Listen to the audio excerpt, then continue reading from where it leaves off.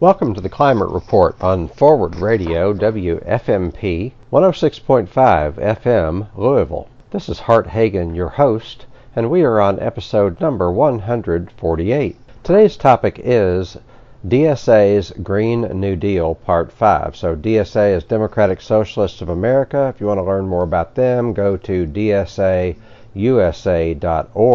And we've been talking through their version of the Green New Deal for 4 previous episodes. Now we're on Part 5. So DSA, in my opinion and in my observation, is one of the more dynamic organizations on the American left, and we'll be reading through their version of the Green New Deal. But first, here's what the Climate Report is all about. So on the Climate Report, we exist to address the threat of climate change, aka climate disruption, climate catastrophe. We are already experiencing catastrophes related to climate. Climate catastrophe is not in the vague and unspecified future. It is here and now and in the recent past. We have ice caps melting and glaciers melting. Those provide a steady stream of fresh water for both people and ecosystems, and it is catastrophic that glaciers and ice caps are melting. We have record forest fires. We had a record forest fire in California this year. That is quite literally catastrophic. We have droughts and record heat waves that have an impact on people. They cause people to not have a sufficient amount of water. In most parts of America, we don't have to worry about having enough fresh water, with notable exceptions such as Flint, Michigan. But sometimes we lack sympathy and empathy for people in other countries because the impacts are not on us. At least if you're privileged and middle or upper class, you sometimes don't see the impacts of what we are doing to the planet via climate change. Plus, in the modern world, especially the corporate world, they benefit when we feel removed from nature, so that if there's a 75% decline in insects, some people think that's a good thing, but it's actually a bad thing because we depend on those insects to live. So there are major catastrophes already occurring due to climate change. There are also 5 other threats to our very existence, including war, including but not limited to nuclear war, including diminishing supplies of fresh water, including a dysfunctional food delivery system that is centered on agribusiness instead of small local organic farms. We also have a rapidly diminishing supply of biodiversity in our world, and we depend on that biodiversity to live. So the climate report exists to look at these problems and to address the political causes of these problems, because all 5 threats that I just named have a common cause, and that common cause is, let's say it, capitalism. Now, I'm not saying we should eliminate all small businesses. I am saying that the profit motive is fundamentally destructive if the profit motive is the only determining factor for whether we produce this or that product. I think the profit motive is destructive if the profit is the sole determining factor for whether someone has a job. There is a better way to organize our affairs, but the very rich have led us to believe that capitalism, aka the free market system, is the only way to fly, baby. And there's an elaborate set of lies around what I call the free market fairy tale. For example, part of the fairy tale is that capitalism is efficient. And when somebody tells you capitalism is efficient, here's how I want you to respond. I want you to say, capitalism is efficient at doing what? Efficiency is meaningless apart from purpose. So, capitalism is efficient at doing what? If capitalism is efficient at deforestation, that's not the kind of efficiency we want. If capitalism is efficient at polluting water, that's not the kind of efficiency we want.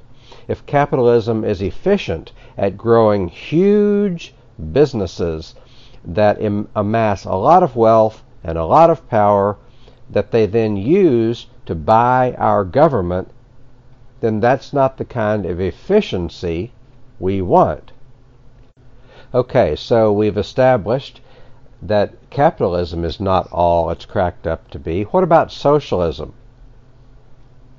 So the word socialism means different things to different people, but in its most modest definition, socialism is simply the acknowledgement that in many important respects we are in this together and we have co-ownership of the assets that surround us. So nobody should think that they own pollinators because it's a common asset, it's a shared asset. And if some private players are destroying pollinators, then they are stealing what rightfully belongs to the community. If some private players are polluting the water and polluting the air and adversely impacting climate, then they are stealing what is not rightfully theirs. So socialism is the very modest proposition that in many respects we share these assets. We breathe the same air. We don't all drink the same water, but in many respects the water supply is a shared community asset.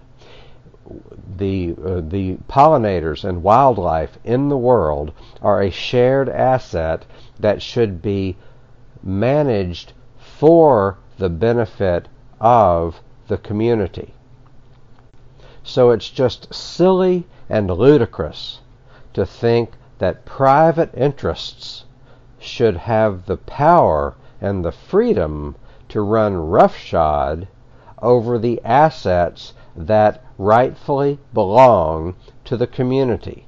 And at its most modest definition, we should embrace socialism, because socialism simply says that the community shares assets that need to be managed and protected for the benefit of the community. And if you vilify socialism, then I need to see your plan for protecting the assets that rightfully belong to the community. Mitch McConnell does not have a plan for protecting the assets that belong to our community. Chuck Schumer does not have a plan for protecting the assets that belong to our community. Nancy Pelosi does not have a plan for protecting the assets that belong to our community. And I dare say John Yarmouth, supposedly liberal representative from Louisville, does not have a plan for protecting the assets that rightfully belong to the community. The reason I know this is because he opposes the Green New Deal. His rhetoric has been so non-committal. I have to say, if you're not with us, you're against us. If you're not in favor of a policy, then I can only conclude that you're against it, because we're not at a place where lukewarm is going to get us anywhere. So, because we have these 5 grave, ominous threats to our very existence, society is in need of a transformation. The Green New Deal is that transformation. And if you don't think the Green New Deal is what we need, then I need to see your alternative plan. Otherwise, I have to conclude you don't have a plan.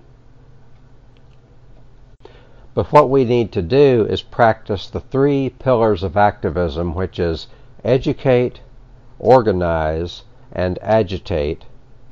And that's what the climate report is all about. This program is part of WFMP's Public Affairs educational programming. The views expressed are those of the speaker and not the station. If you have any comments, questions, or feedback, please email info@theclimatereport.net. If you enjoy this content, then I invite you to go to theclimatereport.net, where you can get additional episodes, additional playlists, you can get videos, and also my blog. And don't forget to email info@theclimatereport.net for any questions or feedback. Now let's continue reading the DSA's version of the Green New Deal.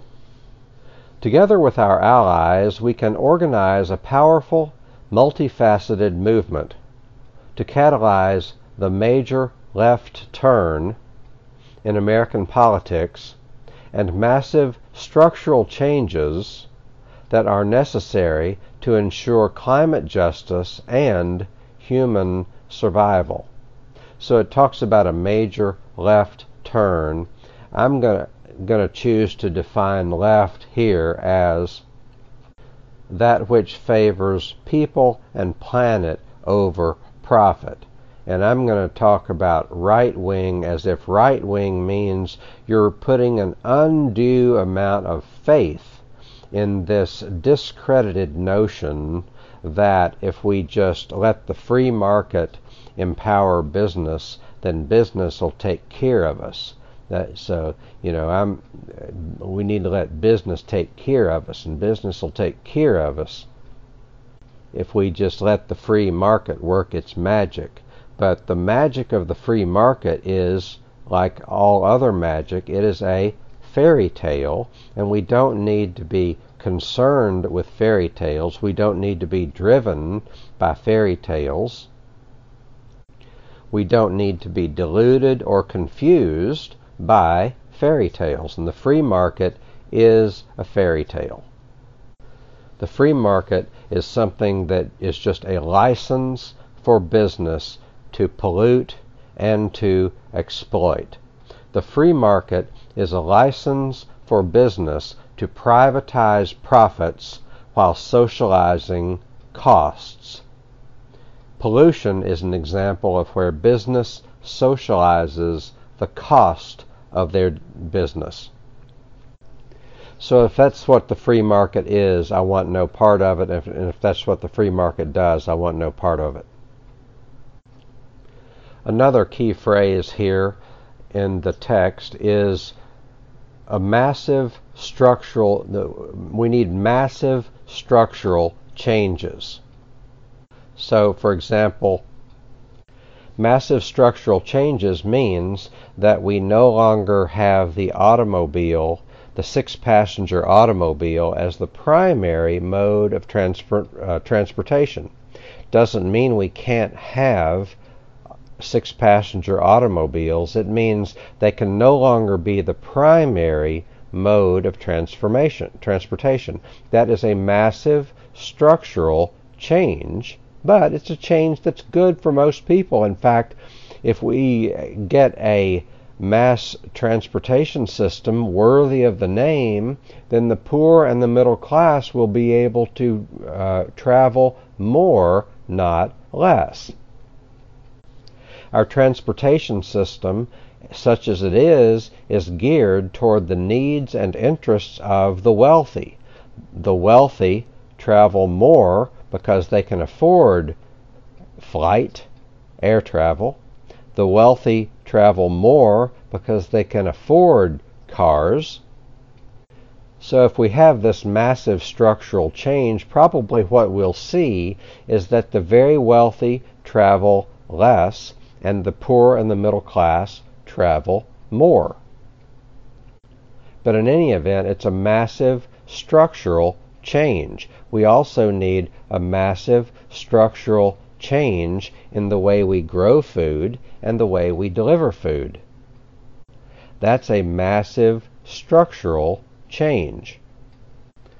But massive structural changes are needed, and any politician that is not on board with the need for massive structural change, well, we need to consider whether they're truly working in the best interests of the 99%. Continuing to read.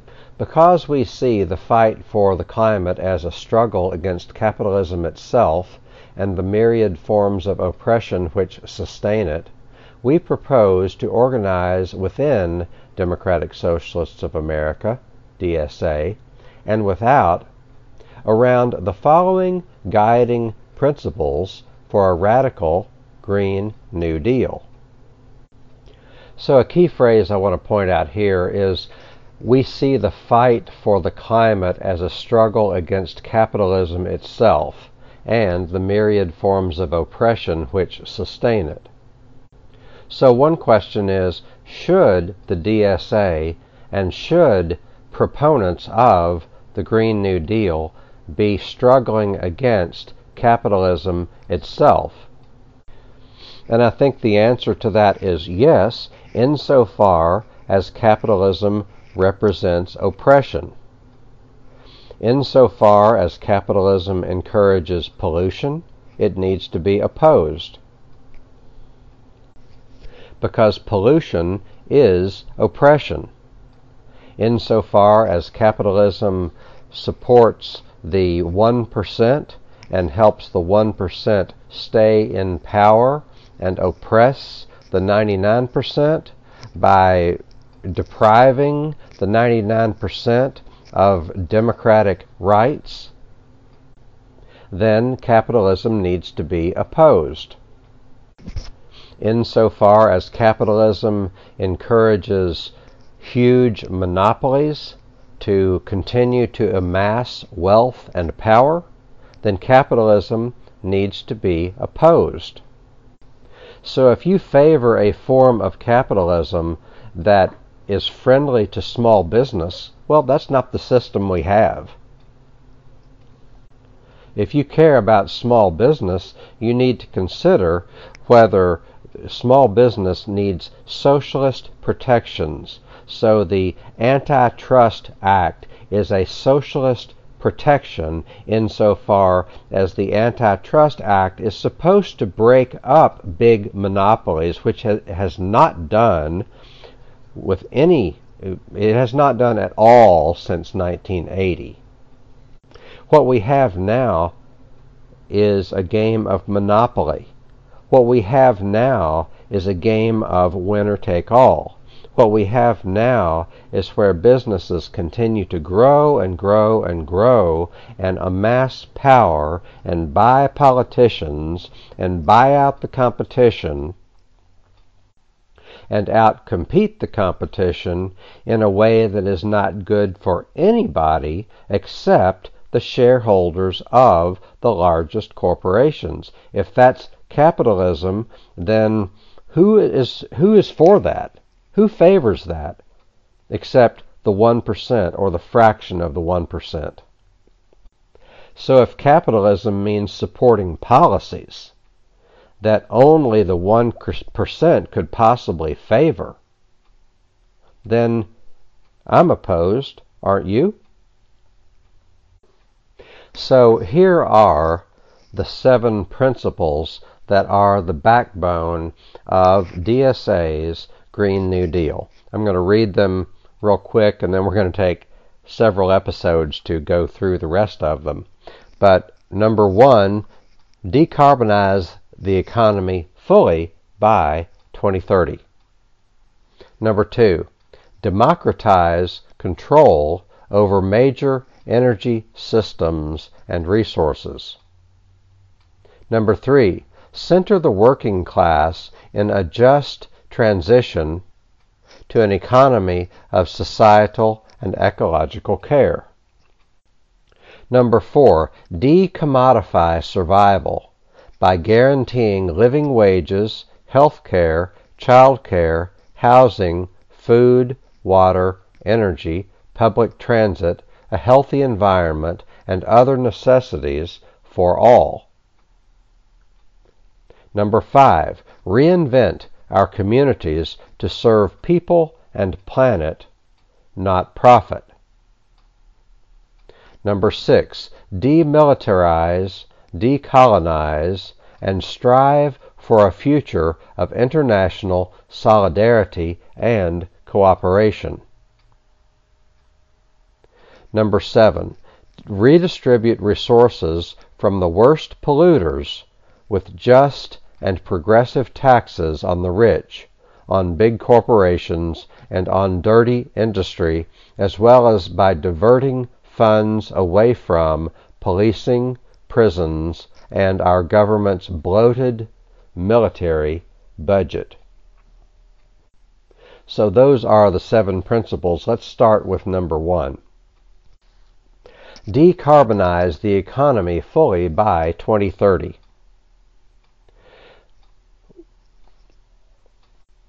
So one question is, can that be done? And another question is, does it need to be done? So if you would like for me to get you some research on the question of can it be done, please email info@theclimatereport.net. People who question whether it can be done are usually disingenuous. And I include my own congressional representative in that group because I don't think he has spent more than 5 minutes reading the Green New Deal. Or if he has, he just comes to that conversation with a truckload of excuses as to why it cannot be done. So, for example, he told the WFPL, John Yarmuth told WFPL, most people who look at the Green New Deal say there's no way we could do virtually any of it in the time frame that they want to do it, Yarmuth said, adding he didn't know if the deal would be fiscally sound. He said, quote, I suspect the deal is very hard to justify on budgetary grounds. It's hard to know what part of the Green New Deal Yarmuth is talking about, but when he says it can't be justified on budgetary grounds, it's also true that spending $1 trillion a year on defense cannot be justified on budgetary grounds. Maybe he thinks that the part that cannot be justified on budgetary grounds is the part that refers to meeting 100% of the power demand in the United States through clean, renewable, and zero-emission energy sources, including by dramatically expanding and upgrading existing renewable power sources and by deploying new capacity. Has John Yarmuth done a study about any of this? Does he have an alternative plan? If he doesn't think we can get to our goals by 2030, then what is a reasonable time frame? If the Green New Deal, as proposed, cannot be justified on budgetary grounds, then what can be justified on budgetary grounds, Mr. Yarmuth? Maybe the part that he thinks cannot be justified on budgetary ground is the part that says we're going to spur massive growth in clean manufacturing in the United States and remove pollution and greenhouse gas emissions from manufacturing and industry as much as technically feasible, including by expanding renewable energy manufacturing and investing in existing manufacturing and industry. Mr. Yarmuth, if that is not feasible, then what is feasible? And where is your plan? But the DSA's version of the Green New Deal calls for decarbonizing the economy fully by 2030. And people who don't think that's possible need to have their own plan. They need to have done their own research. They can't just be standing in the way. Lead, follow, or get out of the way. Those are the choices. Continuing to read.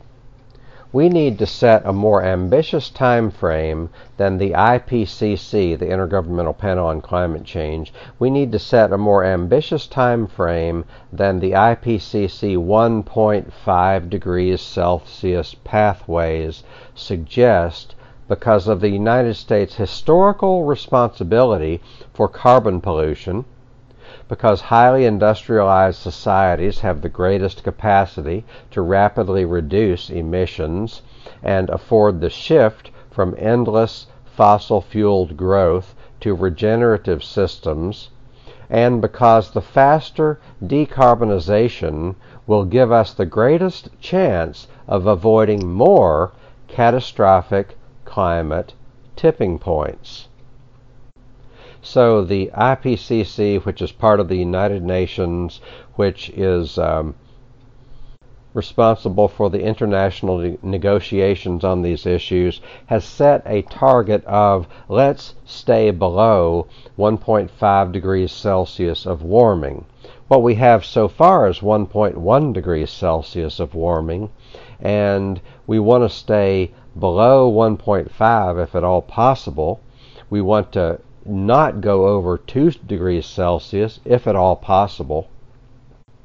And even the path that we're on now, the path that we're on now is the path of doing nothing. Donald Trump, Mitch McConnell, Chuck Schumer, Nancy Pelosi are interested in doing nothing. And by all appearances, I regret to say, our Democratic Congressman, John Yarmouth, is interested in doing nothing. I have read everything he's written about this or said about this. I don't see any commitment whatsoever. So I've got about another minute left. Let me leave you something to think about. So making progress toward meaningful goals is it's about grassroots organizing. It's about putting pressure on our government so that our government will take action. We have a government that is largely controlled by money. We need to shift from that to a government that is primarily controlled by the people, not controlled by the 99% as opposed to what we have now, which is a government controlled by the 1% of the wealthiest people. And the Green New Deal is an opportunity of a lifetime, and I think an unprecedented opportunity in history. There has never been an opportunity like this to so dramatically and rapidly expand power from the few to the many. And the thing is, we can have a lot of fun in the process, and in so doing, we have the power and the opportunity to create a whole new world. Thank you for joining me. Hope you enjoyed this. Come back next time. Bye now.